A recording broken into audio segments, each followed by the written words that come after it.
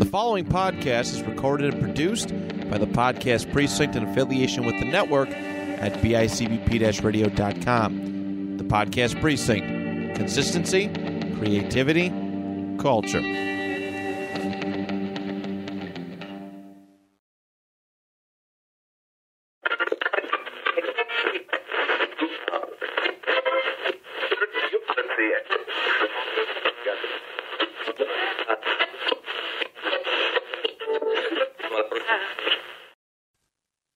Hello, everybody, and welcome back to another episode of Eat, Sleep, List, your home for list making here at the network at bicbp-radio.com. My name is Dan Torres. I am one of the hosts of Eat, Sleep, List. With me, as always, is our other host, the great and powerful Matt Johnson. Hey, brother. Hello. It is so good to see you. There's something about being in studio with you that's just so much better than Zoom. It is. I enjoy the fact that we can kind of Zoom from home and stuff, but I feel like our episodes in studio just hit better. Yeah. Always. Absolutely. Always. Well, you don't have the delay over the web. And we can actually, I don't know. Something about the There's eye contact. Eye contact. There's like an emotional connection when we talk. It's just better. It just comes off way better. So yeah, I agree. Yeah, it's been a good week. We're starting to get warmer weather here in Buffalo. Thank God. I know. 60s. I think it got close to 70s this week. Mm-hmm. Really, really nice. So I'm glad, man. I'm waiting for this weather to break so I can start doing outside stuff. I know.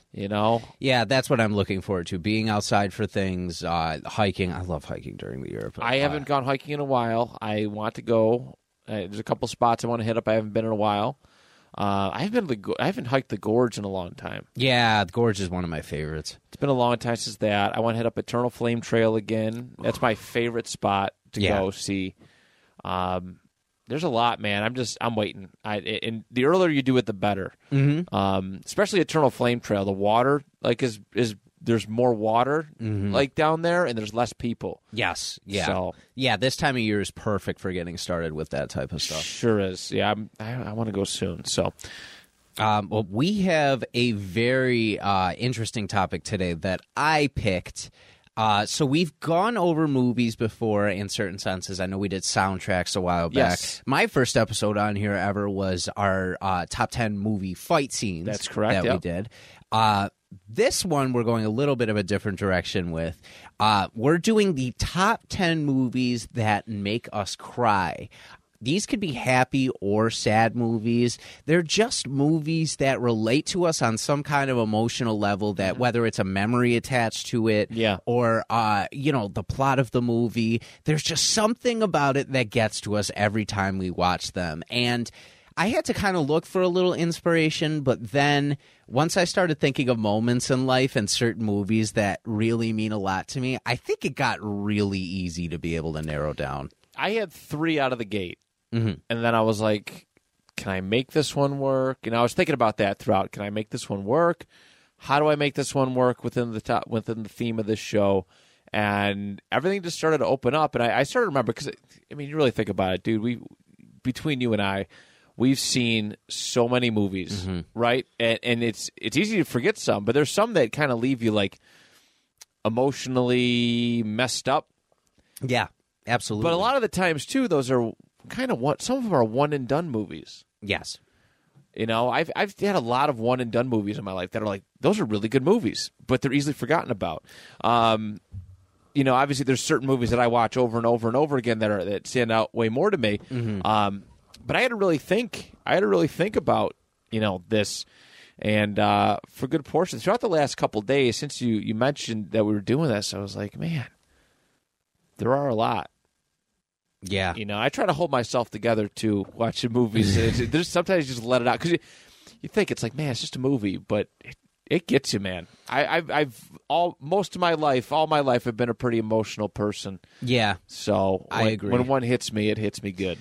Especially there's some that you don't know why, too, that it gets to you the way some of these I was going over and I was like, this shouldn't make me as emotional as it does, but for one reason or another, just every time it just hits a spot. And it's a nice sign that you're human, though, processing your emotion in those kind of ways and feeling things. And it can make the movie that much more special, or like you said, it could make it a one and done. There's some that have been super sad where I've been like, okay, I can't watch that again because it was a good story, but I just can't handle putting myself through that again. Yeah, absolutely.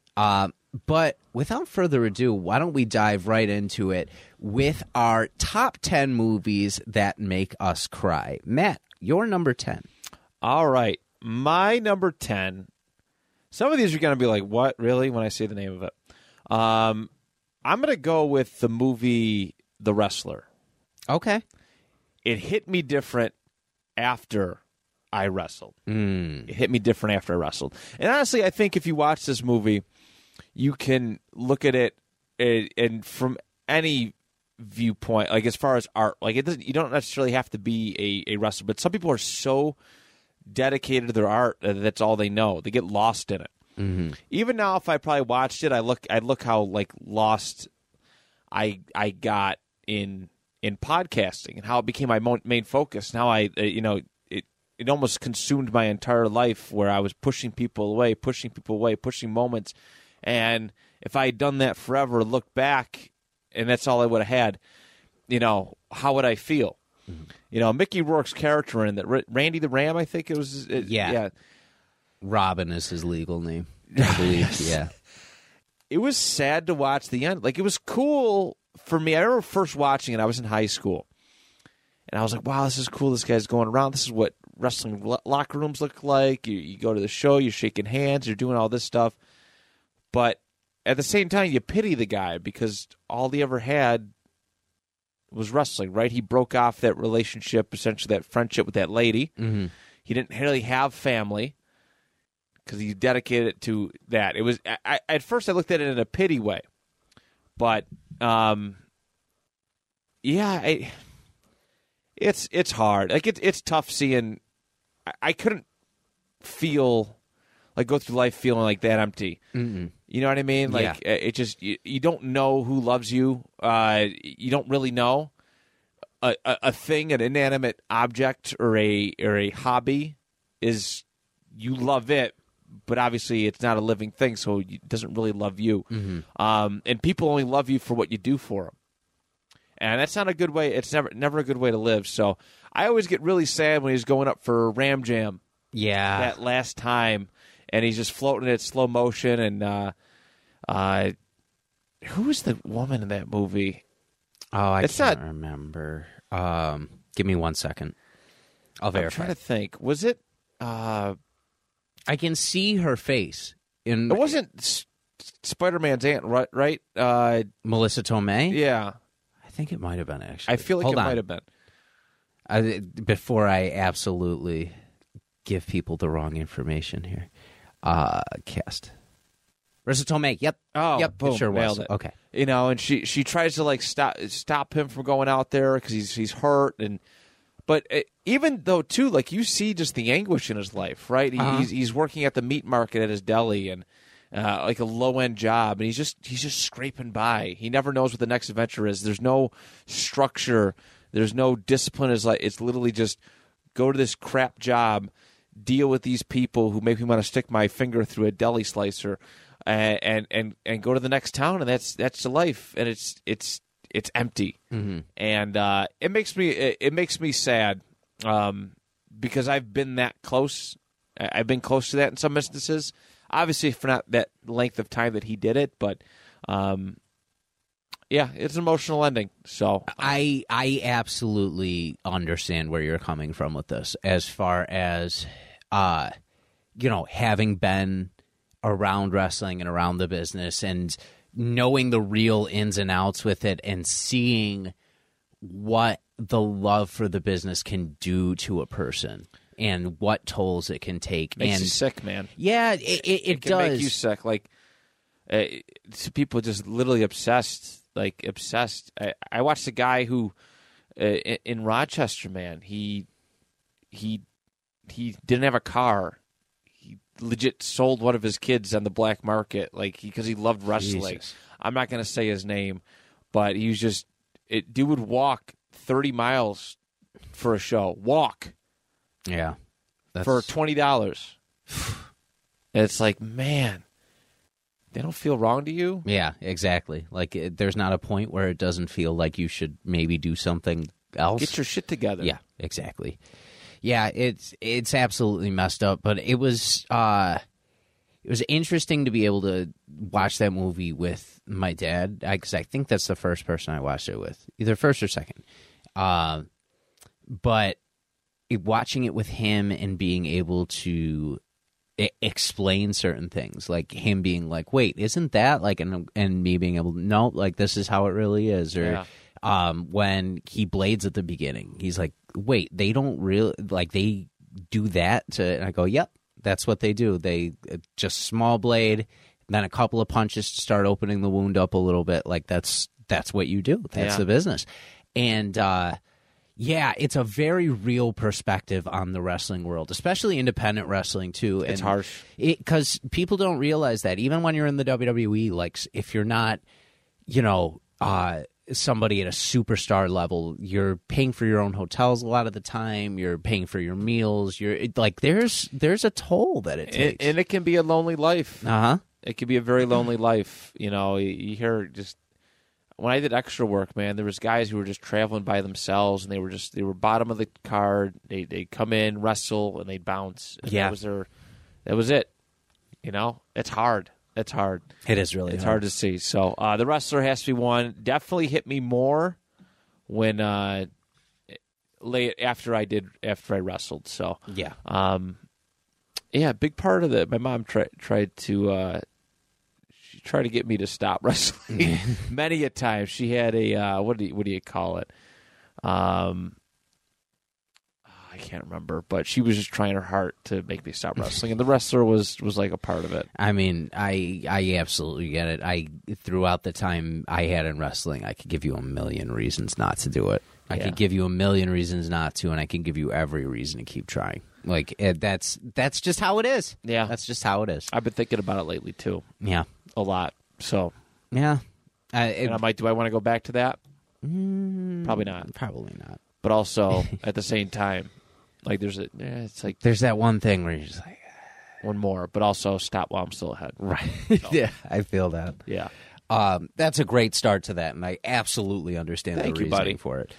I feel like a lot of mine are animated for some reason. That's not a bad thing. There's some good animated emotional movies. Yeah, for some reason I think the atmosphere of a lot of them can get under my skin, especially being the son of an illustrator. Seeing the different tones with it too resonates in a different way. But my number 10 to lead off this list is the movie Tarzan, the Disney version. I've well documented how I feel about this movie in the past. I absolutely love this movie, but it's one of those movies that makes me super emotional every time I see it. It's the soundtrack to couple with it too. The Phil Collins soundtrack is absolutely gorgeous. If we remember, it was my number one as far as movie soundtracks, I believe, when we went back to it. But it's just such a really well put together movie. The music, the atmosphere, the story's really good. It just really sucks you in. It has a way of really, really getting you invested in it. And I find myself just getting emotional all the time. Connections to my family, too, make it really close to me. But one day in particular that I remember is I was doing The Importance of Being Earnest in college, and it was this Sunday that I just woke up. I'd been out the night before, but I wasn't obsessively partying or anything like that. I was just at a friend's, and I woke up and I had the worst stomach flu that you could possibly imagine. I was puking like no tomorrow. It was bad. And then I had rehearsal. I was living on campus at the time. I had rehearsal, and I just texted my mom, and I was like, "Can I come home and spend the night?" Because I was so sick. So I came home.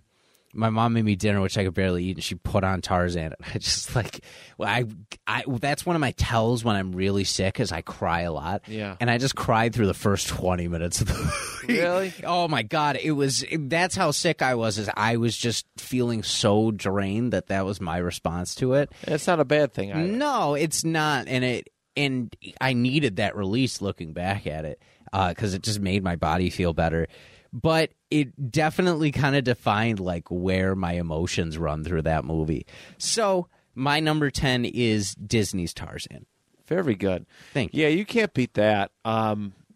Tarzan is an emotional roller coaster. It starts off pretty crazy. Yeah. With the death of the parents, and like that's always just a sad thing. And then, the baby gorilla getting killed too by Yeah. a cheetah. Like it's a sad road. Like that's what made me that's what made me emotional from the beginning. Like, he never even had a chance. Like, his parents they tried doing the best for him, and this freaking cheetah just like killed him. yeah, it messes you up. Yeah. My whole stream of consciousness while I was watching that movie was that night. And that Phil Collins soundtrack was great. So good. It was really good. He had no right to go as hard as he did with it. Yeah, No right. like I have a hard time listening to the oh god, which one is it? It was like the main one after the gorilla picked up baby Tarzan. Oh, You'll Be in My Heart. Yeah, Yeah, that was what I danced with my mom at my wedding. yeah. too. That one, Yeah. that song messes me up. I know. So It's real messed messes up. me up a lot. So excellent choice. I'm liking these. I'm liking our first bunch here. Yeah, me too. I can't wait to keep going. All right, so let's do that with number 9. All right, number 9. This one is. You know what? I'm gonna put this one here. I'm gonna put Castaway. Castaway. good This is movie. another one. A lot of these don't hit you when you're young. Like you just don't get that emotional thing. But after you've seen some shit in your life, you've been through some stuff in your life, these movies hit different. Sure. All right, so I'm sure everybody has heard of Castaway or seen it, and if you haven't seen it, you know about the volleyball named Wilson. Yes. All right, Tom Hanks is tremendous in this one. It is a solo act. All right, for the whole thing, he's spoiler alert. If you haven't seen the movie, it's only like 20-something years old by now. He crashes on a plane due to a bad storm, ends up on an island all by himself. No way to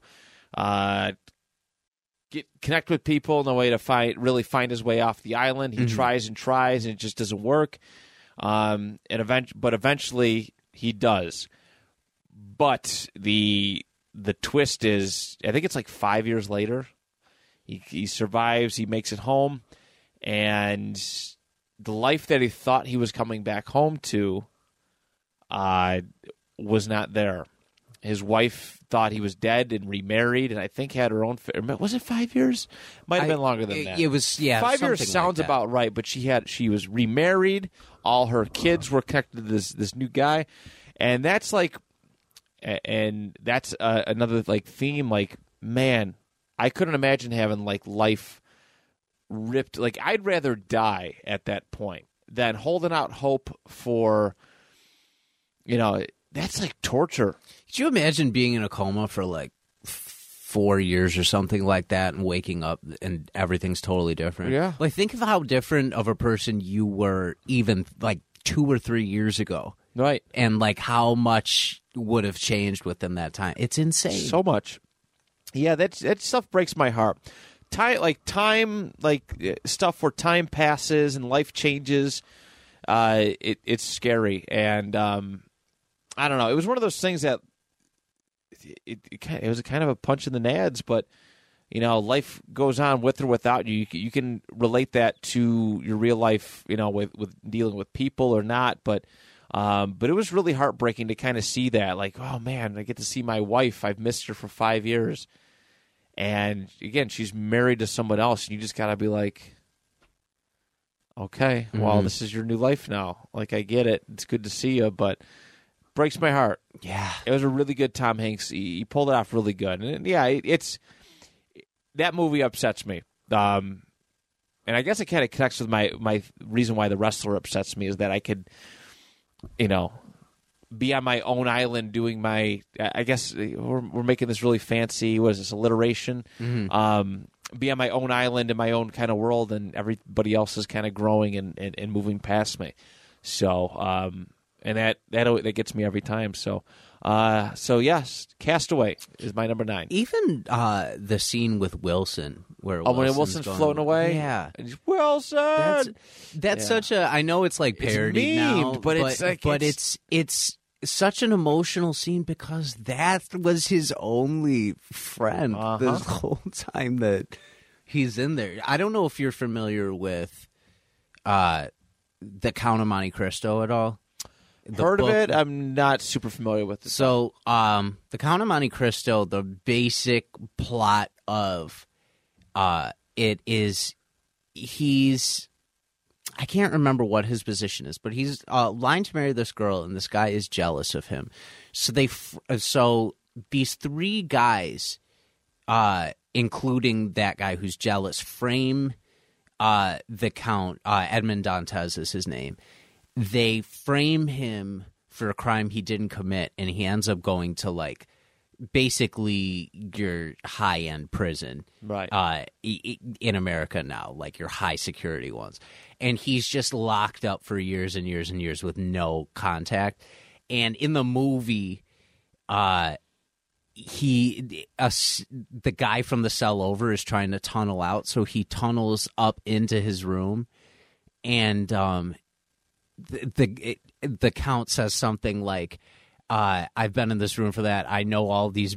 I can tell every brick by their color. I've counted them 1,000,000 times. And then the guy who dug up goes, yeah, but have you named them yet?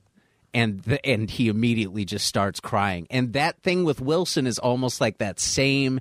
Can you imagine that level of solitude where you're just talking to an inanimate object like that? Could not. I feel weird talking to my cat sometimes. I used to as a kid, but it was like, I'm a kid, so yeah, that works. But as a grown adult and being that isolated from people, yeah, I can imagine that's pretty wild. Yeah, so it's got to be. Great choice, really, really great choice. Thank you. This one is a newer one, and I believe it made my list of something we did for movies recently. It might have been soundtracks as well. But it's the movie Encanto. I know I've talked about this a few times in a couple of different regards, but there's a couple different reasons I love this movie. First of all, it is so good for Latino culture.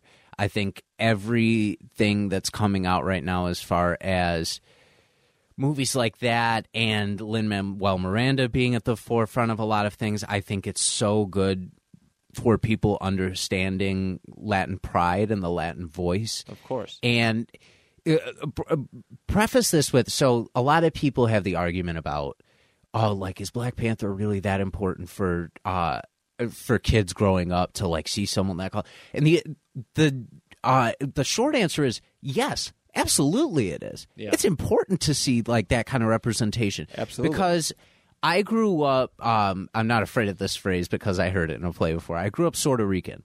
I'm Puerto Rican at half, but I grew up in the suburbs.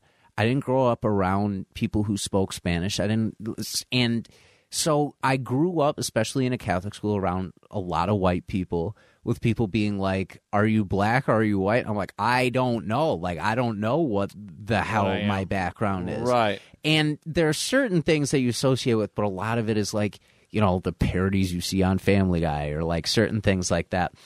And now we have all these voices who are telling people, okay, this is what we're about. This is the style that you see Bad Bunny everywhere, which like the reggaeton style is getting popular again for that reason. But Encanto is such a well put together story that deals with a lot of Latino family issues and like issues of pride and finding your place and finding your voice. And they get to this one scene by the end where they're showing this background between the main character's grandmother and their grandfather and how they got there. And the music there gets me every time. From that point to the whole end of the movie, it's just like absolutely like tears on tears on tears. I even, before I left, I was telling my wife what my list was going to be. And when I said Encanto, I told her that part, and she was like, I start crying at this part. So, like, we both feel the same. We just a different part of it. Beautiful. And it's a beautiful thing. It really is. Like, the fact that we can be touched by that. And we watched it together the first time, too, and we were both really amazed by what they included and like the perspective they put on things.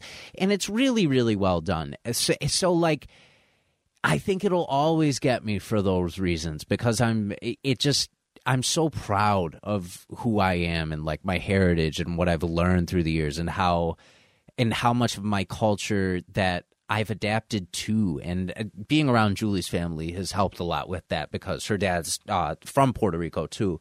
So it's heard a lot more Spanish. I've eaten a lot more of foods that even my dad will go to events with them and be like, I haven't seen this since I was a kid. And like, yeah, oh, it's great. He's in heaven I bet. Yeah.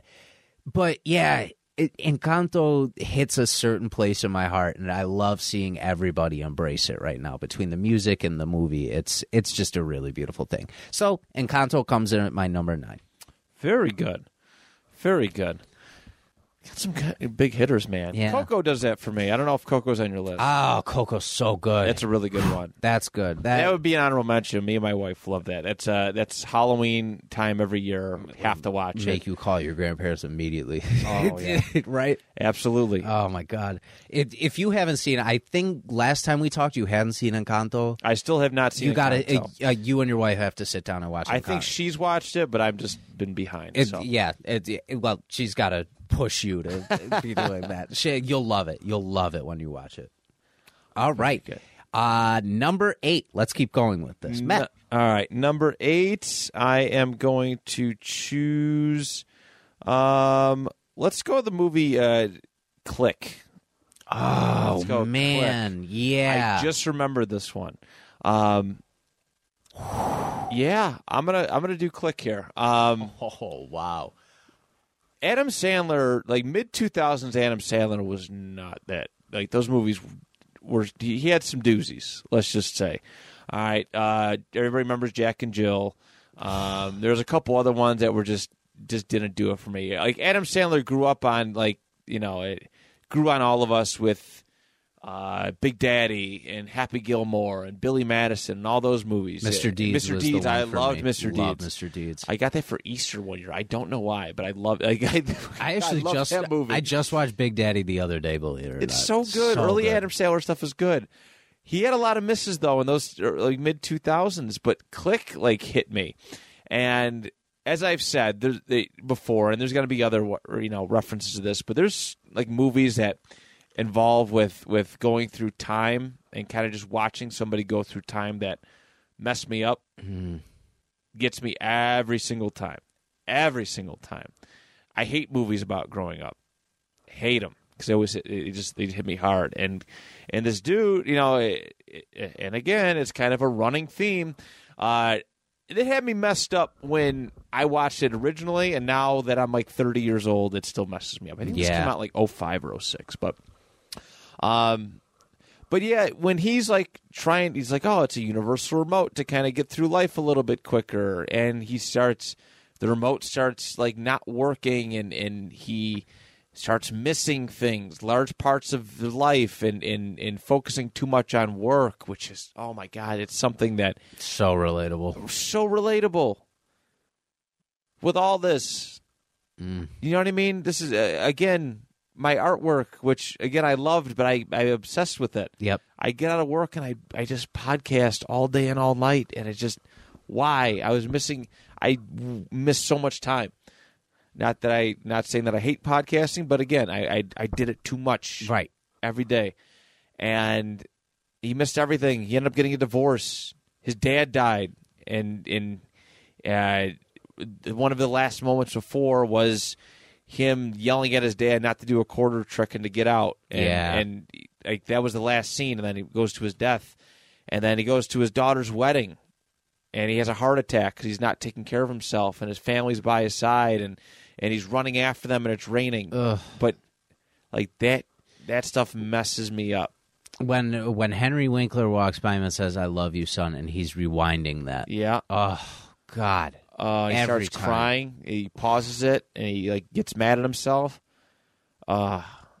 You start relating that to other stuff. Like you start relating it to it personally.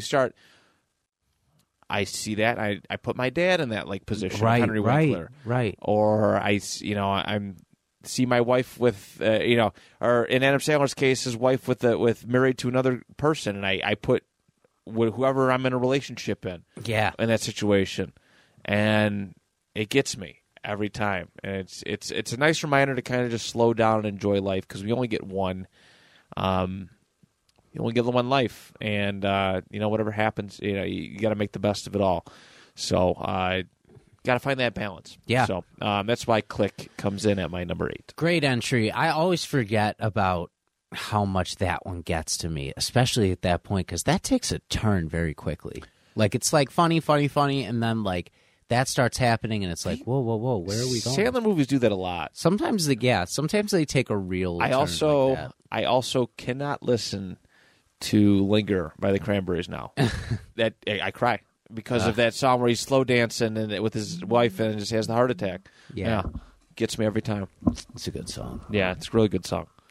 I actually love the Cranberries a lot. They had some good songs. They had the zombie song, and that's some peak 1990s music there. I can't remember what the lead singer's name is, but she died a few years ago, or more than a few years ago now, I think. She had a wonderful voice. Oh, it's just so amazing. Yeah, that's a really, really great movie. And I probably could have put that at 1. I know a lot of these I feel like I could put interchangeably. I feel like that happens a lot with our list. So this one I'm going to put in is probably one of my more stereotypical ones, I would say. Before I mention this one, I have to give an honorable mention to 2 movies. First of all, in doing some research as far as like inspirations and stuff to make me think of, different ones that were on this track, Leonardo DiCaprio's Romeo and Juliet kept popping up with Claire Danes, and I was like, but in a way, I was kind of like, really? That one? You know how it ends. If you don't know how that movie ends, you're stupid. Yeah. Like, why? Like, why is that so emotional for you? And it's a weird movie. It's just weird. I don't know why that one I watched that in 9th or 10th grade. Mm-hmm. And it got me. Yeah. We read the book. We read it in class, and then we watched that version of Romeo and Juliet. Yeah. And they're doing the guns and all that. I'm like, what is this? But it was a cool kind of a fun interpretation. It was cool. Yeah, it was a fun one. The Leo one I will put as my honorable mention, though, is obviously Titanic. Like that's just a well-told story, and the atmosphere is really well told for it. But you know what? It's one of those movies that, because it's like 3.5 hours, I can't bring myself to watch it all the time, and it kind of loses its luster because it's so damn long. After a while, it's a really good movie, but the fact that it's 2 parts that you have to sit through is... You said the 2 VHSs. Yeah, I know. I seen that at the drive-in. It's like the first time I watched Lord of the Rings, and I was like, holy shit, this was just the first part of the movie. I know. That's why I know my wife will never watch Lord of the Rings, because I can... It's hard enough getting her to watch nerd shit to begin with. And then getting her through the first movie of that would be I wouldn't be able to do it. So Titanic gets an honorable mention, and then honorable mention as well to Pokemon the first movie, because I almost had that on my list. It was very close. That Pikachu crying scene does it for me every time. God damn it! Like man, there's just something about seeing one of like your childhood idolized characters break down. Oh, it's just so bad. But the stereotypical one that I will put for my number 8 is the movie Up. Because, my God, you cannot watch that opening sequence and not feel something. You're a monster if you don't. You're a monster if you don't. And it sets the tone for the whole movie really well, like the build up to him really trusting the kid, and just it's such a well-crafted story. But man, those first 5 minutes just kill you. Yeah. It tells such a beautiful love story so quick, and you're like, how am I feeling this already? Like, and Pixar just knows. They're just like, buckle up with this. Yeah, there's really not much more to say about it than that. If you don't like cry or feel something on that one, there is something wrong with you. I cry every time I watch that sequence. It's so well done. And the fact that animation has come so far, too, where stories like that can just be told that well so quickly, and you don't have to have live actors for it. It's just really, really great. So number 8 goes to Up for me. Very good. Thank you. Yeah, Up is a great one, man. I haven't seen that one in a long time. But yeah, you are right. That opening sequence is absolutely heart-wrenching. Absolutely heart-wrenching. Brutal. Another one, right? Going through life really quickly. Yeah, I know. Like, my God. All right. On to our number 7. I feel myself starting to get emotional. All right, Matt. All right. My number 7 is going to be the movie, let's go, Foxcatcher. All right. Good movie, too. I love this movie. Being a high school wrestler, I had no idea it came out. I don't even know if it made theaters. Did it make theaters? I don't know. I remember seeing previews for it, but Because I feel like one day it was just on DVD, and I'm like, how lost am I? right. Everybody recommended it to me, and I watched, and I became absolutely obsessed with this movie. It's based on a true story. But for those who don't know, I almost said the Coxfetcher. Cockfetcher. We needed that levity. Yeah, we had to break up all the sayings. Basically, what happened was back in the late 80s to 90s, a guy, everybody knows the DuPonts, I think, the DuPont family. Very rich, very famous. They were Pennsylvania royalty. DuPont, there's a plant around here. I think it's still there. Yeah, there is still a plant here. And Jeff Gordon had it as a sponsor way back in the day. But John DuPont was the heir to the DuPont fortune, and he appreciated the sport of wrestling. And he used his financial wealth. He didn't like doing the equestrian and all the horseback stuff. He wanted to do his own thing. His mother kind of shunned him for liking wrestling as much. He knew nothing about wrestling, but he wanted to be around wrestling, and he created Team Foxcatcher, which was a club or a spot basically for Olympic wrestlers to kind of go to and be good. And John got weird and obsessed, and he tried to teach wrestling moves, and he didn't know. It came off really weird. Well, he paid these Schultz. Actually, I think it was the first time like wrestlers of that magnitude really got paid, or one of the big times that he could actually supplement an income to these wrestlers. Mm-hmm. Well, he looked into these Schultz brothers, Mark and Dave Schultz. Yep. Dave's the older brother. Dave right? is the older one. Mm-hmm. Dave was played by Mark Ruffalo, mm-hmm. who looked pretty damn close to it, and Channing Tatum. Was Mark. Yep. Yes. Steve Carell was Dave Schultz. He was fantastic. Really good. That was the first time I realized that Steve Carell had range. All I knew him from was The Office and some of those goofy 40-Year-Old Virgin. 40-Year-Old Virgin.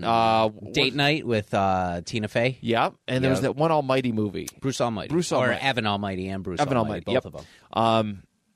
Stuff like that. I'm like, wow, Steve Carell's really good in this. But anyways, at the end, things start breaking down. Mark is losing himself. He can't stand being there because John's a psycho, so Dave helps Mark move. But at the end, it's just Dave there. He's coaching. He's with his family. Everything's all good. But John continues to get more paranoid. And they did it like a self-produced documentary about, trying to... because that's how fragile his ego was. A self-produced documentary about what John DuPont means to wrestling, and Dave couldn't give a straight answer. He couldn't give an original, honest feeling answer. So, and again, these are all true events. You can look it up on Wikipedia, YouTube, whatever. They have all the news reports. But in the movie, John DuPont pulls up to Dave Schultz's spot. Dave comes out to say hi to him. He goes, this is family time. And then John pulls out a gun and shoots him 3 times. Yeah. Right in front of his wife and kids. Crazy. And it's sad because, one, it's Mark Ruffalo. That's the Hulk. He's the man. He's the man. And Mark Ruffalo's a very good great actor. Great actor. And just to see him kind of just shot down like that, after everything, after watching this whole movie, seeing how everything came together, because some guy was just paranoid and lost his mind, and yeah, it was sad. Sad way to end the movie. The whole movie had like this very somber tone to it, but I have to watch that again. But yes, Foxcatcher comes in at my number 7. Oh man, that's a really, really good movie. I love that you're putting the wrestling ones on there too, because it's something I can see. Yeah, exactly. It's super personal. I can see exactly why you would relate to it so much. Oh, absolutely. I mean, again, I love that sport, man. I probably until like maybe 4 or 5 years ago, I completely lived in the past, and my high school wrestling days were my glory days. So it was defined my personality. Like it just defined it. So, and yeah, this one, like, it was like, man, it inspired me. I actually did an old timers tournament because of this movie. Like, watching it inspired me to kind of get in shape and go and do stuff. But that ending, man, tough. Wow. Tough stuff. So, yeah. That's really, really good. That's a great entry for your list. Thank you, buddy. You know what you would really like if you haven't seen? Have you ever seen Icarus before? I don't know if I have. You should watch it. It's you would be interested in it just because I think there's some like wrestling relation within it, but it's a really good sports documentary in general. It's about the Russian team and how they cheated in the Winter Olympics in, I believe, 2016. Oh, okay. Yeah, or 20. The movie came out in 2017. Yeah. I'm looking it up. Russia's transfer, dirty urine, unexplained death, Olympic gold, all part of the exposure to the biggest scandal in sports 2014 history. Winter Olympics. Okay. So it documents how they went in and cheated through the whole thing. It's on Netflix. Yeah. Okay. It's a great documentary. You should check it out at some point. I will. Thank you for the suggestion. Yeah, of course. Okay, my number 7 is a movie that it is feel good by the end, but I feel like on a personal level, I relate to this movie a lot. This is the movie Silver Linings Playbook. If you haven't seen it, it's a really, really great movie, a David O. Russell movie, I believe. He directed Bradley Cooper and Jennifer Lawrence? Yes. Robert De Niro. Yes. As the dad. Yes, great movie. Great movie. Really great movie. But it deals with a lot of different mental issues: depression, bipolar, anxiety, finding your way through life after like living through traumatic events or through disorders like that. And as somebody who has struggled with depression for, God, as like long as I can remember right now, there's so much you can take away from that, just watching people's struggles and knowing kind of what they're going through and what they're kind of piecing together, and how they're trying to stay positive in order to recover and stay healthy. And there's an element of fun within that movie too. But by the end of it, I always there are two parts that really get to me by the end. And first, it's when Robert De Niro is talking to Bradley Cooper, trying to convince him to come to the Eagles game with him. Yeah. And when that monologue he gives is really, that's one of my favorite Robert De Niro moments ever, is him delivering that, because it just sounds so sincere. And it gets me every time just hearing that. And then at the end, when he confesses to Jennifer Lawrence that he loves her and has loved her, that always, like, by the end, just to see them both find each other always makes me feel really good. Yeah. And it just wraps up on such a positive note that I feel like it's such a well put together movie. And it just really gets to me every single time I watch it. And what a great lineup of actors within that. That was the movie Jennifer Lawrence won her Academy Award for. Well deserved. Yes, absolutely. Her performance in that is phenomenal. She had some really good, world class films. Not that she had some, not that she was doing bad movies, but these iconic, live forever in people's Right. memories, or they had like a nice personal touch to them. She had a lot of those around that time. And the only kind of thing I kind of knew her from was Hunger Games at the time, because, you know, that was kind of starting to get big. And then she won the Academy Award, and I was like, oh, that's kind of weird that she does that. And then I went and watched Silver Linings Playbook after, because post-Oscars I always tend to try and watch a couple of the movies at least that got nominated. And from the moment she stepped on screen, I was like, oh. Yeah, she good. You can act. Mm-hmm. Like, you can really... She just had... It was a whole different demeanor. Yeah. I was like, oh, okay. I get it. Like, go ahead. Absolutely. Do your thing. Yeah, but what a fantastic movie. That's in a lineup of really good David O. Russell movies that all kind of have the same people in it, which is really strange. I remember that being stuck in my head one day. Oh, excuse me. One night, I was working an overnight shift, and it was in my head. I think I watched it before I went to the overnight shift with my wife, and I was like, "Wow, this is really good." The whole movie, top to bottom, just stood out, and I was like, "This is really nice." See, those are movies to me that nowadays I'd probably never pay to go see, but it is nice to kind of sit and watch. They don't instantly grab at your attention, but I guess it's a whole psychology. Like I like violence and action, and some comedies I will go see. But if I'm just happy to casually be sitting down and watching some really, really like good storytelling, I'm fine with that. And that movie was everything that I really great storytelling. So, I can't listen to My Sherry Amore by Stevie Wonder without thinking of that movie. Well, they play it in the lobby when he's checking into his first appointment. Yeah. And he just looks at the reception and goes, "Is that song really playing?" And it was the song that was on when his wife cheated on him or whatever. Yeah. But it's just so fun. Like, the switch to it is always so funny when he just looks up. He's like, "Is that song really playing?" Like, the receptionist is like, I don't know. Like, yeah. Such a good moment. In fact, every once in a while, if you go to the YouTube comments under that song, you'll see a comment that says, "Is that song really playing?" Yeah. It's great. It's so good. All right. On to our number 6. Matt, lead us off, sir. All right. My number 6. Let's see. Let's go with Pearl Harbor. Ooh, good movie. Great. Oh, I loved it. I actually borrowed this from my 5th grade teacher. We were doing, I think, U.S. history, and we were doing World War II on Pearl Harbor. And I was invested. We did a section on it. He goes, "Here, you can have this and borrow it."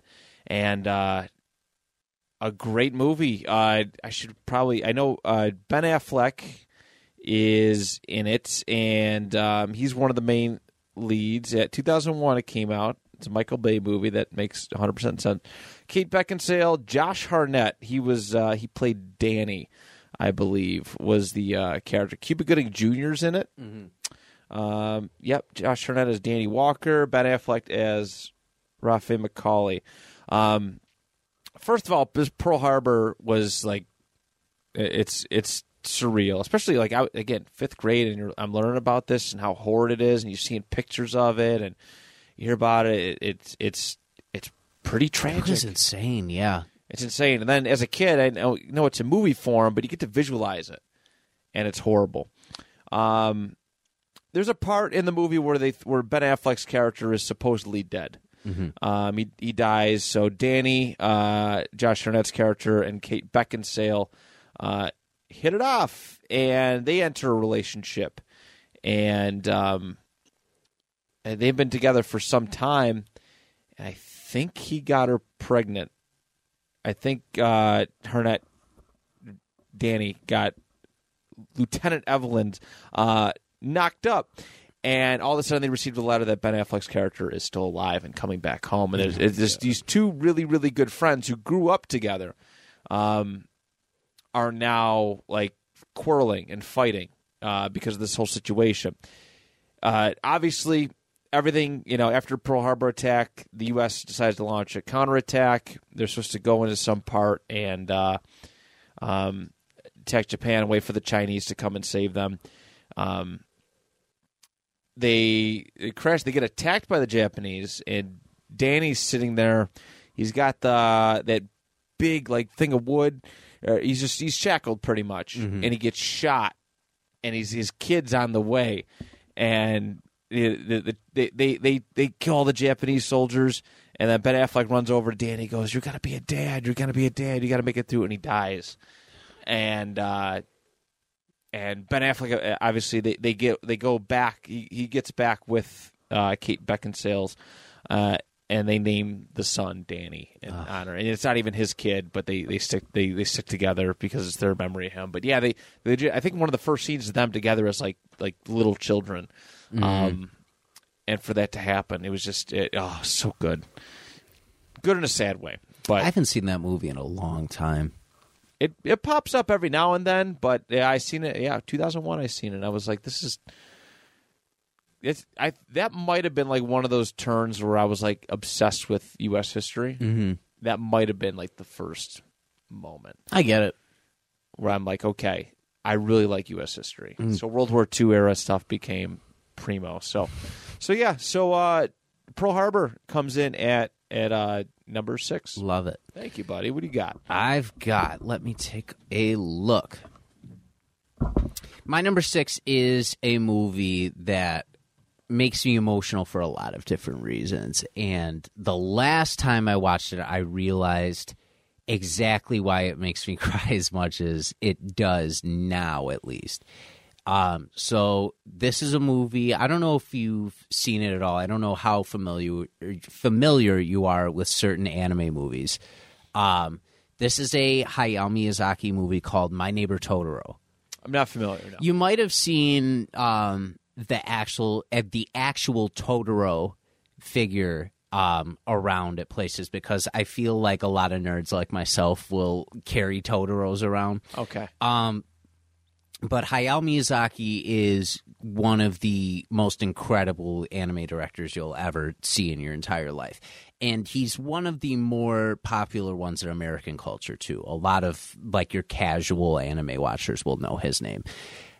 So the first time I watched this movie, my brother Ben, who you know very well, was homesick from school. Like, he was running a fever or something that day. He wasn't feeling good. And I think it was either my first year of college or I was leaving high school, and I wasn't in school that day either. So he wasn't feeling good. I was taking care of him a little bit. And then I was like, well, I'll put something on to so that like we could watch it and you could just lay down for a little bit. So I downloaded that movie and I put it on and we watched it together. And it's just the sweetest movie that you could ever. It's so cute. It's about a family, a dad and 2 sisters, or a dad and 2 daughters.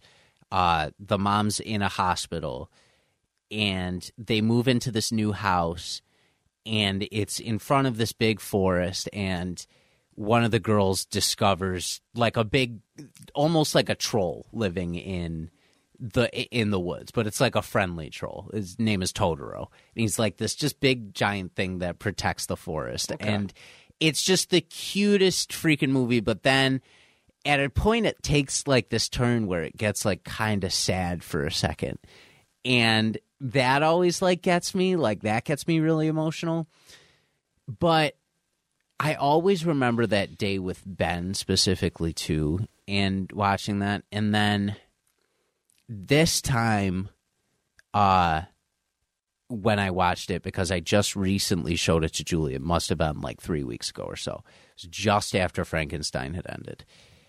And I was sitting back and like the movie was making me think about him. And I started thinking about Ben and everything we've been through together. And like, I know you know us from like the past couple of years, but like Ben and I have always loved that kid with all of my heart. From the time he was born, there was just something. I love my brother Jonathan too, equally, and if not, I can't say more because I love them both equally. Of course. But I love them for different reasons and in different ways. And there's just something always so special about Ben, and there always has been. And it just made me think of like the history of like when he was little, and then watching him grow up and start acting like I did. And then you weren't here for this time period, but there was like a year or two where things were not good between me and Ben, like at all. Like he hit angsty teenager at the end of high school, and I can't put him on. I can't and won't put him on blast on this show, but like there was a lot that he did that he made a lot of questionable choices, and it was hard to push him to graduate. And then there was a turmoil between like my family and him, and it was rocky for a really long time, and I didn't know what was going to happen with this. And there was a point where I never would have dreamed that us podcasting together, us acting together, that was a possibility. I thought I was just going to kind of lose him to things. So I started thinking about all that, and all of a sudden, like, I'm crying again watching this movie and thinking about him. So I will always associate that movie with him and just how good of a person he is and will always be. Yeah. And knowing that he can find his way back from anything, no matter what. Like, he'll always be that kid for me. And I know he's listening right now too, and he's probably getting emotional. So it's I love you two boys. I love him more than I love him, and I love my brother John more than I can ever put into words. But that for me is just a huge. It's a huge sign of how much he means to me. Was that day and just that memory between us. That's good. I mean, I could tell when you guys are just around here. Oh, I love you, buddy. Thanks, buddy. Here we go. Some first tears of the episode. You are. It's the first time I've cried on this show, I think. I've cried on my podcast before. So. Oh, I see how you guys just are around here, and it's always cool to see, and obviously none of that was any of my business personally. Yeah. But, it's good to see that you guys are super close like that. Well, buckle up, because these top 5 are probably going to get me real emotional. So yeah, we'll see. I've been thinking about this one, for a while. God. I actually remember this one on the way over here. All right, go for it. All right, so my number 5 is My Dog Skip. Remember that man. movie? Yeah, it's a great movie. It's a great movie. Frankie Muniz. Yep. It's a movie that I've only watched once because I don't know if I could watch it again. It's so hard to. It's hard to. I am a huge animal lover, and I've grown into that. Back when you're a kid, you're kind of ignorant to certain things, but I'm a big. I didn't have a dog like when I was really, really young. Mm-hmm. Didn't have a dog when I was really, really young. I grew into having a dog, and I was fortunate to have one a little bit after seeing this movie. But, seeing he wanted this dog, right? He gets Skip, and there's so much in between, like just so much emotion. He's so happy, and then there's one day Skip keeps running on the baseball field, and he gets mad and smacks him. I'm like, oh God, and it gets me. And there's. I think he gets attacked by some those robbers, right? Those bad people. Skip does. Yeah, he gets attacked, and they go out after him, and it's just it's so heartbreaking to watch this boy. I haven't watched A Dog's Purpose. I don't know if I can ever bring myself to do it. I don't think I ever could. Oh my God, I just that's my weakness. Even when you were talking about Pokemon, I watched Pokemon the first movie, and I don't know why I can't watch animals fighting nowadays. I don't know what it is. I can't Pokemon watching them fight was hard for me. But and then I my first dog passed away a couple years ago. But they show the scene where Frankie Muniz's character, he goes off into the military, and the dog passes away on his bed. Oh yeah, that's waiting for him, and. Yeah, here come my tears. Yeah. It's heartbreaking. And it's shit's hard to watch. And not to mention the neighbor comes home with PTSD too from the there's a lot. It gets emotional. There's a lot. It is an emotion. It's not it's billed as a kids movie, but there's so much baggage that comes with that movie. Yeah, emotional baggage. It's just not easy. Yeah, I love it, man. Dogs are the best. I wish I could have more. Yeah, me too. I would have one right now if I could. Yeah.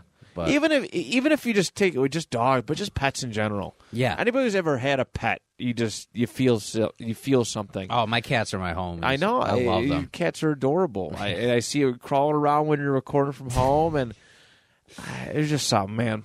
Yeah. I just wish they could be with you forever. So, Man, to bring some levity to this, that's gonna hate that I told this story because it involves him. But I don't know if you've ever seen the movie Eight Below with the sled dog team. yes, That gets wait, is that Cuba Gooding Jr.? No, that's sled. Oh, that's right. That's right. Snow Dogs. Okay. That's Snow Dogs. I do love that movie though.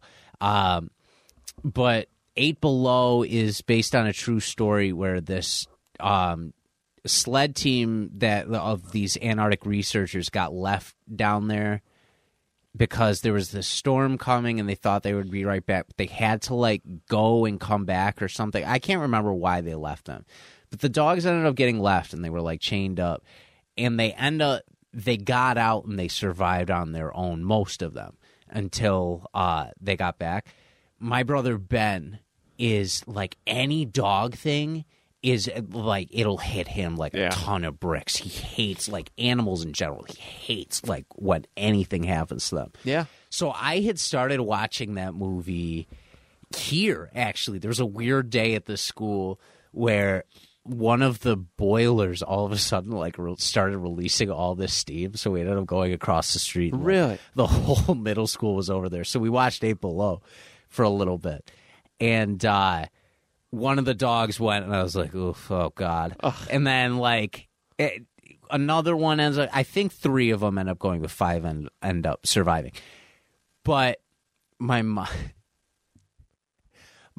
got it from the library the one day. Oh, no. And I looked at it, and I was like, you got this movie? And she's like, yeah, I figured I could watch it with Ben. I was like, he's not going to like this movie. And she was like, oh, I think he'll be fine. It'll be a good movie. And I was like, okay, Mom. Good luck. You can't. I think I had rehearsal or something that night, or I was at a friend's. I came home while they were watching that, and Ben was he needed therapy. That bad? He was sitting with he just wasn't even saying a word. Tears were just silently just rolling down his. It was almost at the end and it was almost over, but he was just so traumatized that anything happened to any of that. He was just it gets you. He was can't have it happen. While we're on this, I might as well get this one out of the way too. Let's do it. So Marley and Me is the next one on my list. It. Oh, shit. Excuse my language. Just another one where it's the dog just makes such an impact within the whole movie, and just watching the whole family grow up around it too, and the whole dynamic it had with everything else. Yeah. Just made that so much more emotional. And I remember watching that movie with my whole family and us all just crying. Except for my brother John, who was laughing, but I understand now that that's just a way people process emotion, and that's how he processes it. Twisted sometimes. way, but it is a way. It's not. It happens at theater all the time too. People get scared and they laugh. That's their true. first That's instinct. True. Is sometimes people crying isn't their first instinct. Yeah, their first instinct is just to kind of laugh it off. There's just kind of something in them that's different. So we were all feeling something, and he just kind of chuckled a little bit. We were like, "What is wrong with you?" But now I know him, and I know that it's not in a sadistic serial killer type of way. Right. It's a way where you're just processing the emotion. Well, I use that phrase a lot at work, when things get frustrating. I'm like, oh, I'm laughing because if I don't laugh, I'll cry. Exactly. I think it's kind of what it is. It happens with all of us. Yeah, absolutely. Yeah, but Marley and Me is just another really good pet movie. It's just another... They know. They know, dude. Of course they know. Of course they know. I was in Indianapolis, and we're laying down. We're watching John Wick, and me and my brother are watching John Wick. I think he fell asleep. We're getting ready. I think we're getting our last day is the next day, and or no, what's the next day? Or no, we were leaving the next day, and I'm up late. I can't sleep. I'm excited. I'm excited to go home. It's been a fun trip, but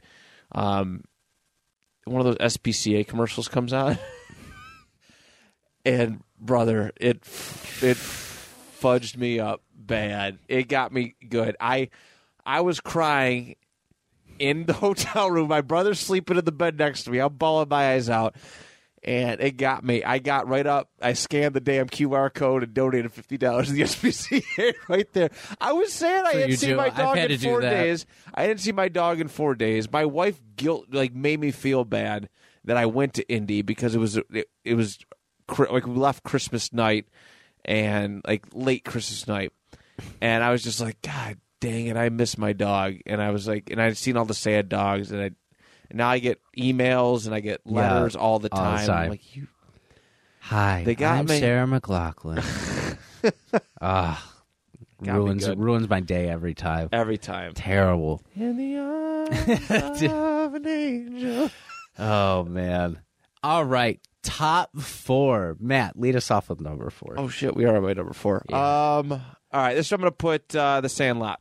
The Sandlot, which is another weird movie. one. This is another weird one. But the thing that gets me, and again, it's when I'm older. I think I've talked about this on the show before. You did. I can't remember what episode it was. The Friends. I think it was the Friends episode, the Memories of the Friends episode. I think maybe, or maybe it was something else. Could have been that. Or like Feel. Oh, was it Feel Good Movies? No, did we do Feel Good Movies? I don't know if we did Feel Good Movies. That might have to be what we do in the future. I'm fine with it. I know that we've talked about it. We've talked about it, so this is kind of a repeat story, but. For those who didn't hear that one, I was watching it last July. I was sleeping over Brian and Chrissy's house, hanging out with them. Such gracious hosts. They always have a couch open for me to sleep on, and it's a very comfy couch, so love you both. And we're watching The Sandlot, and I think I left that night. But we watched the whole movie, you know, how it's fun, it's charming, it's a good old, right, 1950s, 60s, kind of, sort of. I forget which decade it is, but I'm pretty sure it's the 50s. And, you know, this group of kids, they come together, their love language, which is an episode that I would like to do in the future. Their love language is baseball. They get together, they bond over baseball, and they are inseparable because of baseball. Mm-hmm. But they go to the swimming pool together, right? A hot day, we're going to go to the pool and have Squints kiss Wendy Peppercorn. And that whole shtick, it was great. Or we're going to, what else did they do? They had the 4th of July party. They just so much stuff together. They did a camp out this morning. And then they do the scene where at the end they're kind of like looking ahead at where everybody else is, and one by one they all start drifting apart slowly but surely. And that sucks when you're 30-something years old, when, you know, at any age, and shit changes. Mm-hmm. Right? Dude, I don't know why I said it like that. Dude, bro. I've had so many friends over the years that, like, I don't keep in touch with. I see them occasionally, and that's kind of it. But you think back, it's like, when was the last time we hung out? What was the last, like, thing we did? And I never had, like, a big group. I think the biggest group that I ever had was, you know, at one time was maybe 4 people. Mm. But even still, you kind of, again, you put yourself back in those shoes, and then you just watch as you're growing up, right? High school or elementary school, occasionally a friend or two drifts away, and you lose touch, and you keep getting older and older. Like, I think back to all these friends that I had that came to various birthday parties, and we're not even, like, I'm not even close to most of them. I was thinking about that today. Or, like, people you thought were going to be around for a really long time, and then, like... And it just changes. Yeah. Yeah, for one reason or another. It does, and it stinks. Like, I had one friend. His name was Matt too. We were friends in kindergarten. Friends since kindergarten. We got separated in middle school. We reconnected in high school. We were super close, hung out. But it wasn't the same as when we were kids. It is when we were really young, because, you know, we'd go over each other's house, have play dates and stuff. And you grow up in high school, it pulls you in all sorts of different directions, whether it be sports, other friends, girls, partying, and I wasn't involved in any of that. So, but that scene where they're all disappearing and showing where they all drift off to in life is hard, because the group of 4 that I had, it was the number one when I mentioned in that Memories with Friends list. And, like, again, you think you're inseparable. And it's hard when, you see other people who've had these groups of friends forever, since they were little. My wife, has that. They're close, and that's, like, cool and fortunate. But every couple of years, like, it seems, and I obviously don't anticipate or plan on that changing currently. We never do, but shit just pulls my friend groups apart. Yeah. And it's a tough thing to kind of to exist and reflect on. But I can do, retrospectively, a smile and be grateful. But I know I just went on a nice little tirade. Sorry for those who heard about it. But that was great. That's why the Sandlot movie hits me hard, in a way that didn't quite hit me when I watched this movie many, many years ago. So. I absolutely get that, and I'm lucky enough. I have similar experiences too, where I have a bunch of friends that I was like, "Oh, I really think we're going to be, hanging out for the rest of our lives." And then weird. And then you don't get to see a different side of them, or you just drift apart, or you go those things, some kind of trauma, something at home, or just circumstance. Yeah, exactly. But I'm lucky enough too, where like the group of friends I had when I was younger as well, really I've stayed close with them throughout the years in a lot of ways, to the point where if we haven't seen each other in a while, we can still meet up and like nothing feels like it's changed. Yeah. And the rarer occasions feel even more special. So I'm about to send you this picture, but this group that I'm sending you right now, I talked about them before on the Friends podcast, but this is like my original group of 4 friends. And Mikey lives in Baltimore now. He actually does like accounting for the Ravens. Really? And flew in for the weekend so that he could man, be there for that. And Jimmy lives in Kansas now. But we take a picture like that every time we're together. I got to show you, let's see. I have one like that from my wedding, which is really cool. I really got to find this thing. I'm also I'll send it. I'll send it when I get to it. But when I find it, but it was really cool because we were a tight knit group, and then we did like a football pose picture at my wedding, and it meant a lot. It was really neat. Yeah. Also enjoy these pictures I'm sending of Anna attempting to carry Kevin, dropping him. That is amazing. That's so incredible. No, that is a great choice for your number 4, and those friend movies really get to me like that too. Yeah, for sure. I'm glad I'm not the only one. My number 4 is family related too, as far as like friends and family. It's another one that has to do with my brothers, but it's Lilo and Stitch. So growing up, we didn't have access to a ton of movies, especially if. We had the library, but we didn't own a ton of shit on DVD. We just didn't have the money to like be getting that all the time. Right. So we were gifted Lilo and Stitch by our titi, one of, I believe, for a Christmas or a birthday or something like that.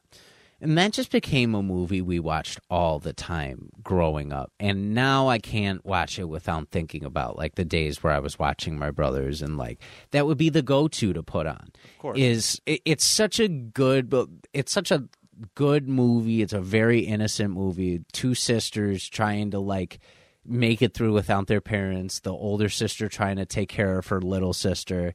This alien falling in that they think is a dog, and he's actually this hilarious little creature that wants to destroy the Earth, even though he's like tiny, and like the 2 aliens who are sent after him, which it's just a great dynamic with those 2.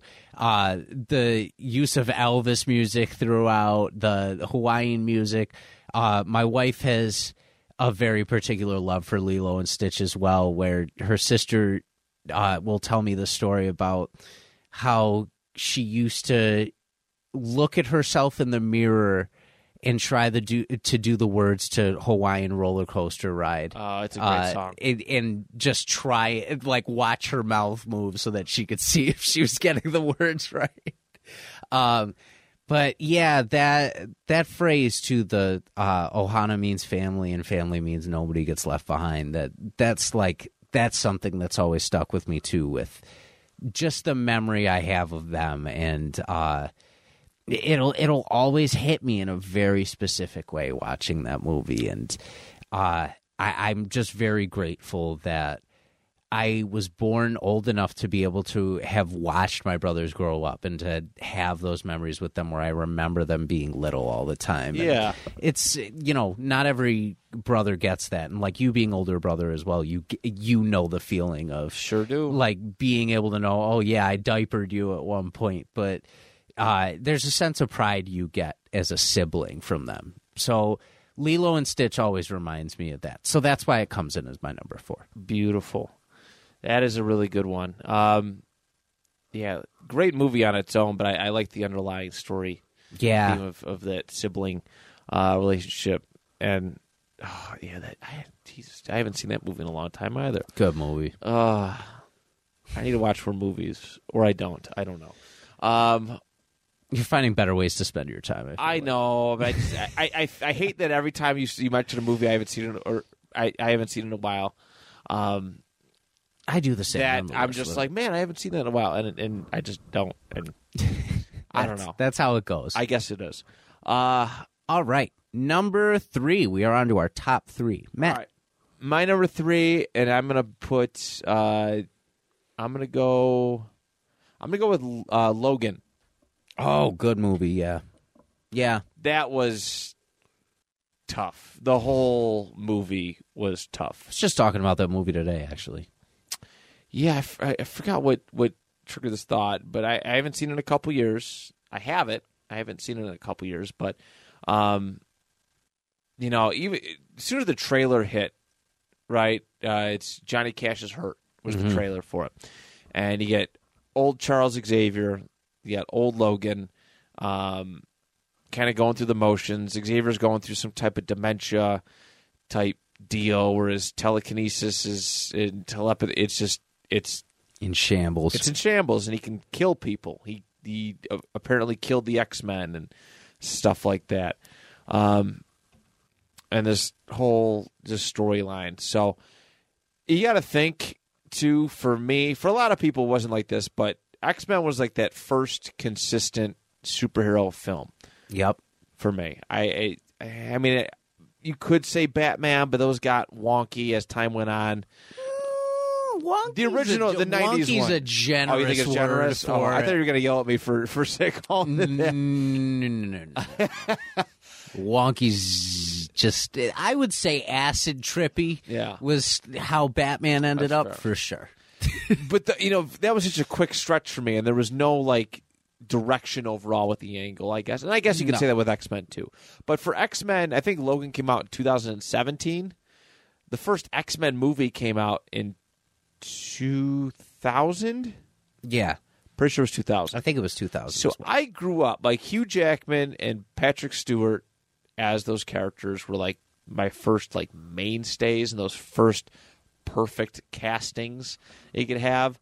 So for me to watch them play this role for 17 years and survive all of the weird movie stuff, bad movies, good moments, bad moments, and to make it to that point and be like, okay, this is going to be a curtain call for us as these characters. Cyclops, what are you doing in a Superman movie? I know. Cyclops. They did him dirty. Hugh Jackman and Patrick Stewart made it through everything together. They did. Every era. Legit did. And you could feel their friendship. It was it felt generous. It oozed through the screen when you watched it. But, we watch. So in my lifetime, I've watched Patrick Stewart die as Charles Xavier twice.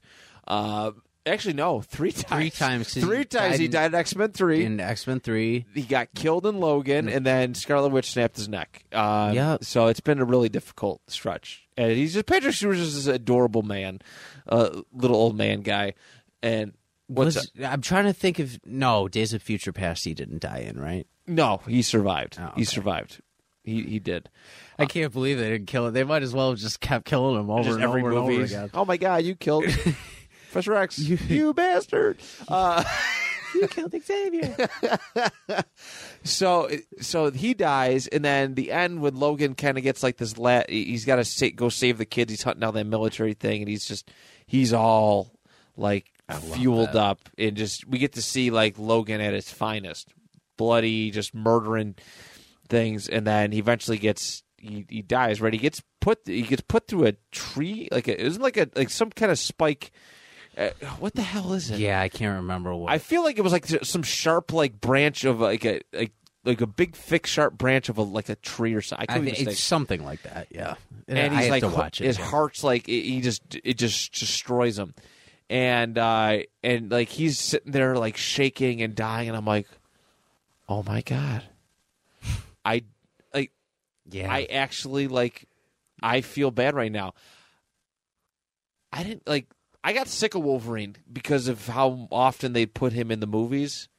Yeah, that's I definitely got sick fair. of Wolverine. I got sick of Iron Man.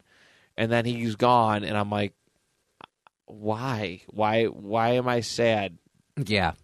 You know? Yeah. So that was that. So Logan comes in at my number 3. I love that. Yeah, that movie's great. I was just talking about it today because of the one henchman in it is really good from Narcos. Okay. I can't remember what I just remembered his freaking name earlier. It's not the guy with the metal arm thing. Yeah. Okay. I can't remember what his real name is though. Yeah, I don't even know what character he was supposed to be. Yeah, he's a great actor. They had a great lineup for that movie, and they were all just dirtballs. Let's see. Is it Richard Grant? No. He's got a not like a strange name, but a more out there name. Let's see. Can't remember what his freaking name is. Boyd Holbrook? Yes. Yeah, okay. Boyd Holbrook. Yeah. Okay. He was great. Yeah, that whole movie did something to me. There was something about knowing it was their last one together that really did it. And I don't know. I'm excited for the new Deadpool to see Hugh Jackman come back. I am very excited. I'm glad he's going to get a shot in the MCU. I'm glad they both got a shot in the MCU. I do too, but I hope they never put them together again because I don't think that would make Logan lose some of its luster, and it has to be the last time that they work together. I agree. I agree. It just has to. I think that was what it was meant to be. Was they're together? Yeah, but you know how they're about to bring freaking Michael Keaton back as Batman. Yeah. That's true. Yeah, well, Patrick Stewart's getting up there, man. Yeah, he really is. All right, my number 3. Man, I don't have to say much about this one, I feel like, but pre-slap and pre-keep my wife's name out of your mouth, Pursuit of Happiness. Just, my God, every step of the way of that movie is just a tearjerker, and you feel so damn good for Will Smith at the end of that movie. That scene where he's in the bathroom with his son and tears are just silently running down his face. If that doesn't do something to your soul and make you feel it's just brutal. Some of the twists and turns of that movie are just so hard to watch, and you want him to succeed so bad. And when he finally does, you feel so good. You just feel so good for him by the end of that movie. And sometimes you need movies like that to watch someone build themselves back up from because it's almost inspiring in a way, but it just makes you feel so much through it. His performance, that was the first really, really good Will Smith performance I remember, really emotional one. And it's a really well done story, and I just always will have a place for that. So Pursuit of Happiness comes in at my number 3. Very good. I don't know if I've seen that one. Oh, it's an older one, right? It's been around for a while. Yeah, it came out in the 2000s. Okay. Yeah, Will Smith has some really, really good ones. Really good serious roles. He's another one who has really good range. Yes. With what he's with what he's done film wise, and on TV. But Yeah. Just like, man, why did he have to slap Chris Rock right before he won an Oscar? I know. He Finally could have gets done it any other night. I know. But the night he wins, that's one of those moments where you feel like they almost did it on purpose. Where they like took the envelope back and they're like, no, watch this, hold up. They switched it out. Because let's make the internet explode. The ratings right now. were going down, and then that happened. Chris Rock had like a nice resurgence in his career. Will Smith's been hurt, but I sympathize for Will. Yeah, it's not going to hurt him that much. It really won't. I mean, he's lost a lot of roles because of it. He'll be okay. But cry into his money and his investments, I'm sure. Oh, I'm sure. But there's something that's going on at home that ain't right. Yeah, for sure. And I think we all kind of pick up on that. And you kind of see the amalgamation of frustration. Yeah, at least that's the way at least that's the way I see it. I know people don't care about his mental health too much. No, it sucks. Yeah, but Pursuit of Happiness comes in at my number 3. Great pick, buddy. Great pick. Top 2, Matt. Number 2. Top 2. I'm going to go with a little story about toys. Toy Story 3 is my number 2 choice. Almost made it on mine. Yeah.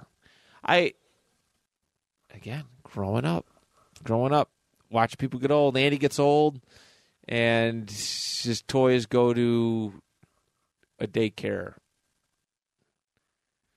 Yeah. Abandoning like your childhood. I used to think about that too. Toy Story gave me this interesting complexion with toys. I think I blame Toy Story for my reason why I care so much about material possessions, and I look at them and I don't want to get rid of these things. A lot of the toys and stuff. Like my parents got rid of a ton of toys when I was younger, and it used to frustrate me because I'm like, man, those toys are somewhere like waiting for me. It's the worst feeling, isn't it? Yeah. Shit. It sucks. It's a bad feeling, and it's just abandoning anything. It's like for me at that time, who didn't have pets, it was like the equivalent of abandoning a pet somewhere. It was just too much to handle. But even still, you kind of grow up and you see it, and everything that transpired with it. You grew up with these toys. I think it came out 15 years after the first Toy Story, I think. Sounds about right. Something around that time frame. I was in the theater, I think, opening night, and there were people crying at the end when they were all about to die in the incinerator. And I said, piece of crap, lots of hugging bear. Set them up for failure. And but at the end, too, when he has them, I can't remember how he has them. He gets them back again. But I love that you called him a piece of crap. He is a piece of crap. He is a piece of crap. He was just an evil toy. How do toys be evil? I don't understand that. Like Chucky, him, they can all just rot. I bought that for somebody, too. I can't remember because it smelled. It legit smelled like strawberries. Oh, that's nice. At Disney World. It was pretty cool. But yeah, see, at the end, he's giving the toys to the girl, and Andy's giving the toys to the girl and telling about their adventures and stuff. But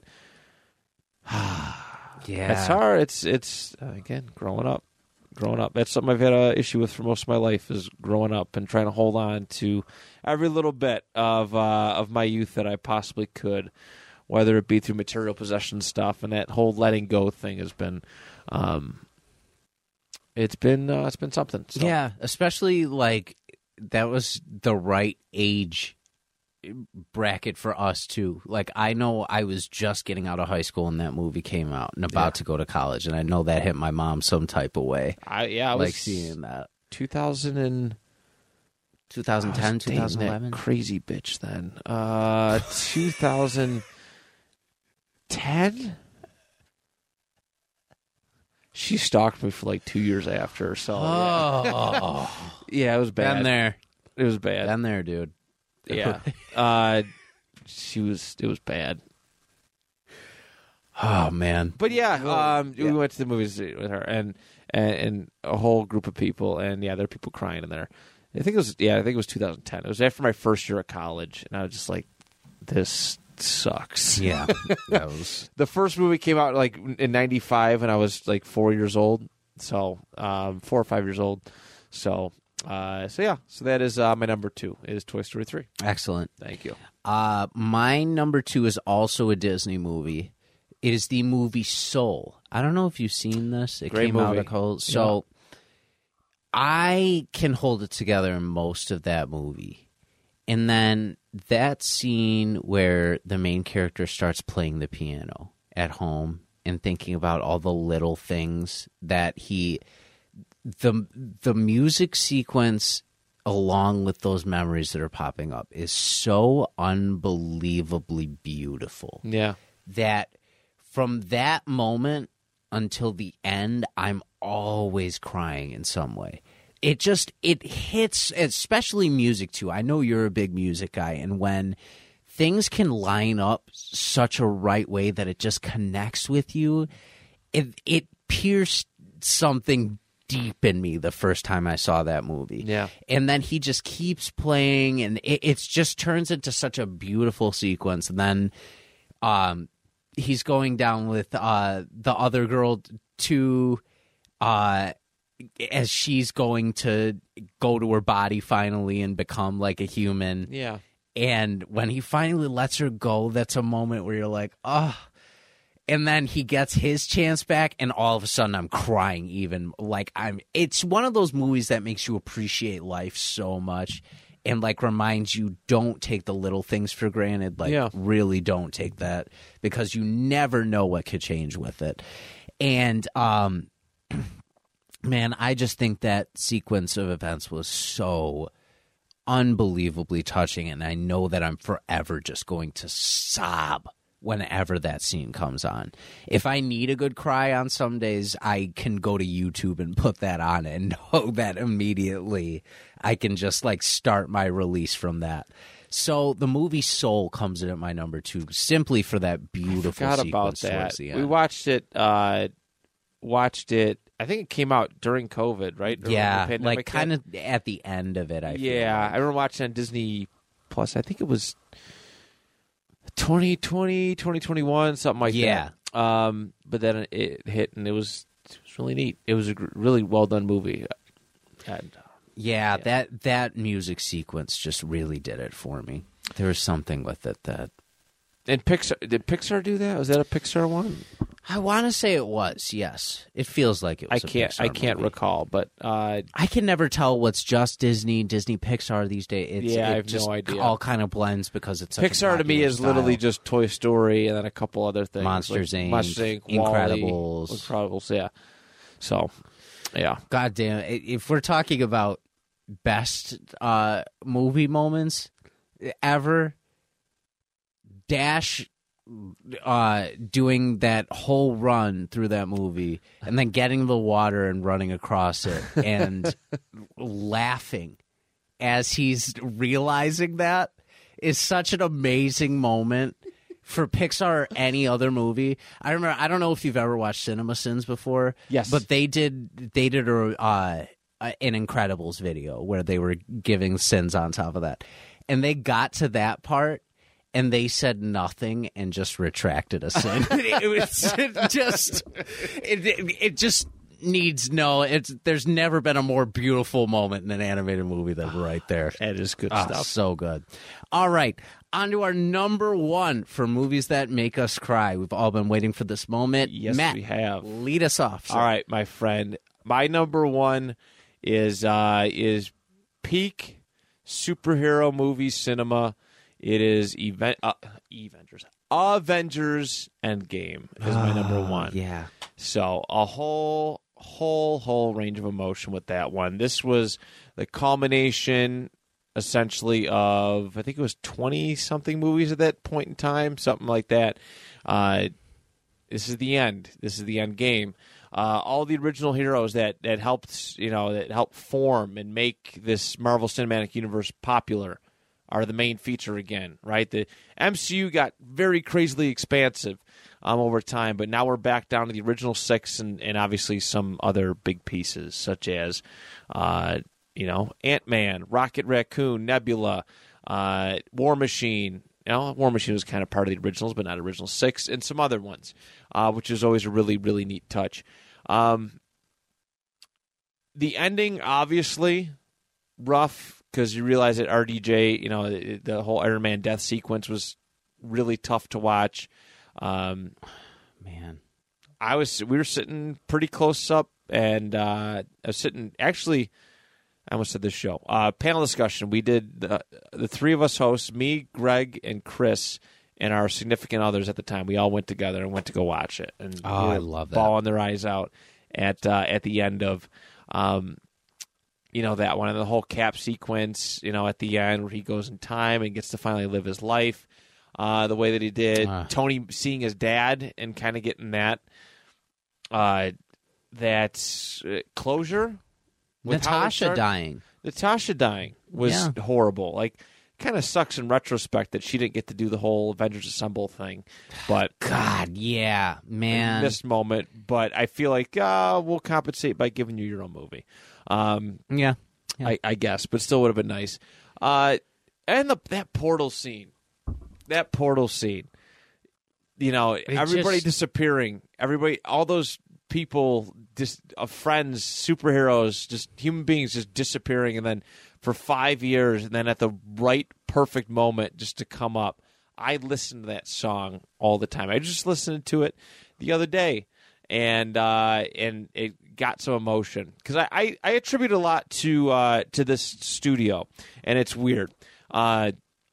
So back when we were first trying to get this studio, or we had a studio spot on another building, we got kicked out. There was some mistakes made, and we got kicked out. And we're like, okay, we're gonna do a emergency or a fundraiser to kind of help get us into a new spot, a new better spot.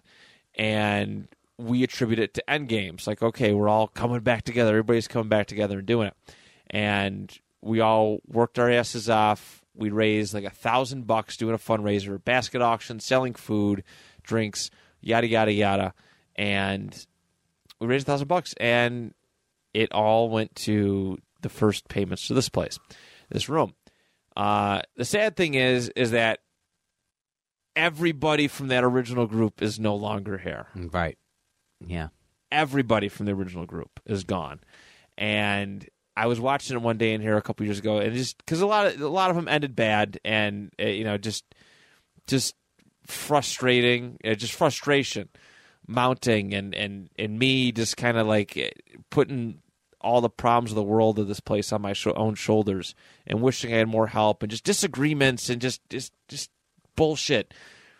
And I watched that portal scene, and everybody kind of coming back, and there's always been this like hope inside of me where I'm hoping that one day, like, all those original guys, we can all like get along and just kind of get back together, and hang out. But unfortunately, I think a lot of that, I don't know for sure, but I've tried to kind of make those relationships,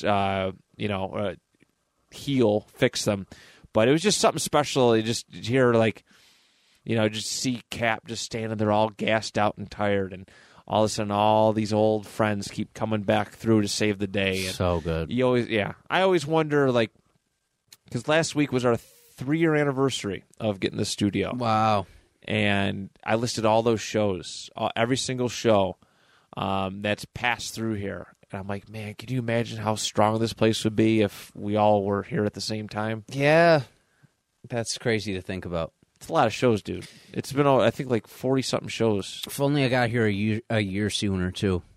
Yeah. You never know. You never know. We'll never know. But it is what it is. That is life. But Avengers Endgame, that's definitely, that's peak cinema. Tony Stark died with it. Captain America pretty much died with it. And the MCU's kind of died with it as well. Retrospectively, it has not been really great since. No Way Home, Far From Home, and No Way Home made it go, and then it just went back again. Pretty much. There's maybe post Endgame. Both, you're right. Both Spider-Man and then maybe one other movie have done it for me, like really done it for me, maybe blown away, and then a couple, maybe a less than half of the TV shows. Yeah. So yeah. Moon Knight was one of them for me, but I like Moon Knight. It was dope. It was really good. Other than that, it just doesn't hit like they used to. I don't know if I'm just entitled, just not entitled, but just. I'm really just biding my time until Daredevil. I want to watch She-Hulk because I know he has a lot of involvement in that. He does. He has a couple good episodes in there. So yeah, I need to. It's good stuff. I highly recommend it. That's my guy. I love Charlie Cox. He's good. All right, my man. What do you got for number one? So my number one is a history movie. It's a life movie. It's a combination of a lot of things. But man, it's one of my favorite movies of all time, and every time I watch it, it's like I've watched it for the first time over and over again. It is the movie Forrest Gump. Man, I can't not cry when I watch this movie. I can't. Ever since childhood. It's just such a beautiful, beautiful story. People will talk all the shit they want to about it, about how, Jenny's, a kind of a manipulative girl who only wants to be with him by the end when she has nothing else to turn to. And when you really watch that movie, that's not true. It's not true. She was a girl who never had a chance from the beginning. She had an abusive father who exposed her to trauma that she spent her whole life trying to solve and fix. And then she realized throughout it all that she just wanted to be with Forrest by the end. She wanted to be with the one thing that actually treated her how she should have been treated her entire life. Yeah. And especially when you go through trauma in those type of senses, sometimes you think that's what you inherently deserve. And she spent a lot of that movie thinking she inherently deserved being with people who treated her badly. And Forrest says that to her through a lot of the movie. So people miss that. They think she's just she's thinking. No, she's not thinking correctly through this whole movie. But then what Forrest goes through too, the tears start when he's holding Bubba in Vietnam and he says, I want to go home. And it's like, holy shit. That's such a real moment when he does that. And then, when his mom dies, that always gets to me. When Gary Sinise, as Lieutenant Dan, jumps off the side of the boat and says, I never thank you for saving my life, and is swimming towards the sunset, which is just such a beautiful shot in that movie. And then Jenny dies, and Tom Hanks is talking to her at her grave, and delivers that beautiful monologue that you think how can I cry any more than I'm possibly crying right now? And then he's walking away, and that flock of birds flies back to the tree, almost like we were giving you a second, with her. God, it's just such a beautiful movie. It is just such a beautiful, beautiful movie.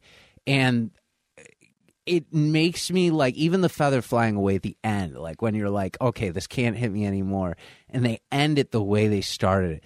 My God, if you're a history buff, if you're a romance buff, you have to like this movie. It is a quintessential movie. There's no way it can't mean something in some sense. People like to bash everything in a lot of sense. Trust me, I know. People will poke holes in every single thing. It's the reason no movie or show has 100% rating on anything. So one prick has to disagree with absolutely everything. And it's also, I associate that movie with my dad too, because I feel all the time when I was little, I watched it with him. Yeah. So there will always be something about it that's just so perfect for me.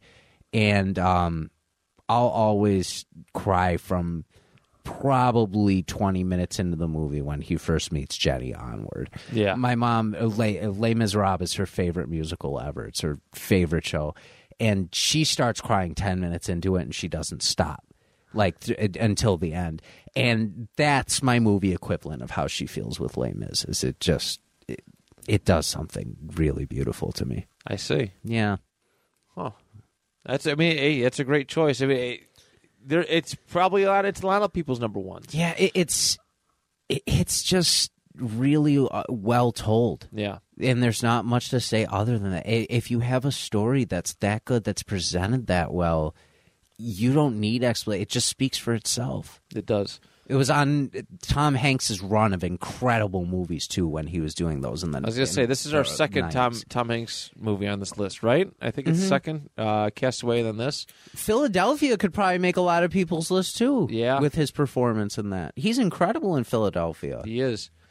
Yeah, there's a lot of. Which one is the one? Is it the one? Which one do you have AIDS in? That's Philadelphia. That is Philadelphia. Yep, and he's on trial Okay. for. That's right.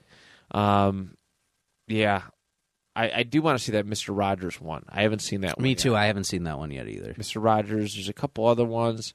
Yeah, Tom Hanks is a really, really, really good actor. Yeah, he's incredible. Yeah, But that brings us to the end of our list. it does. This was a really good one. I feel like You did good picking this one, buddy. I feel like it was kind of therapeutic in a way too. It was. I like these therapeutic ones. We've been having a lot of them lately, and I think it's necessary. I mean, we legit shed some tears tonight. So Yeah. that is a very, very good thing in my opinion. That we can express ourselves like this and get just stuff off our chest. I feel better. Yeah.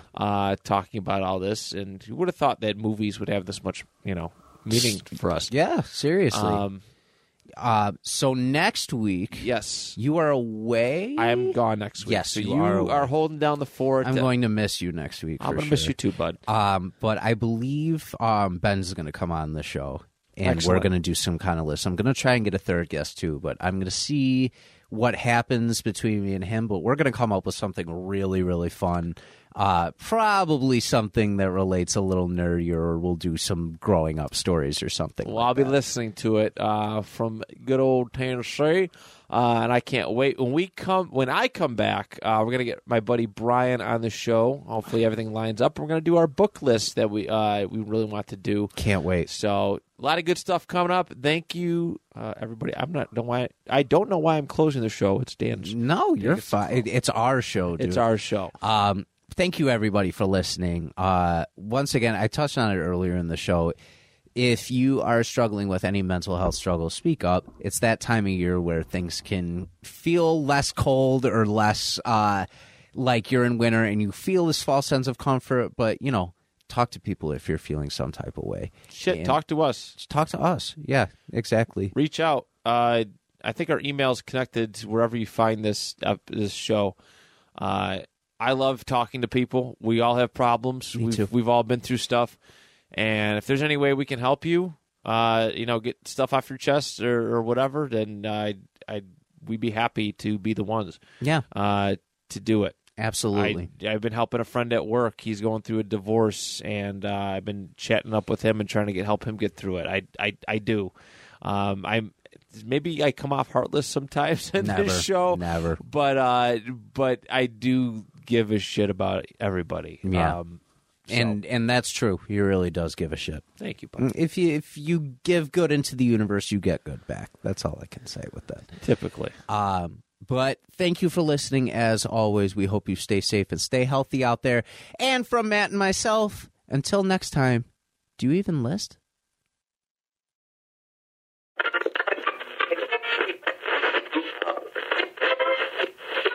Let's see it.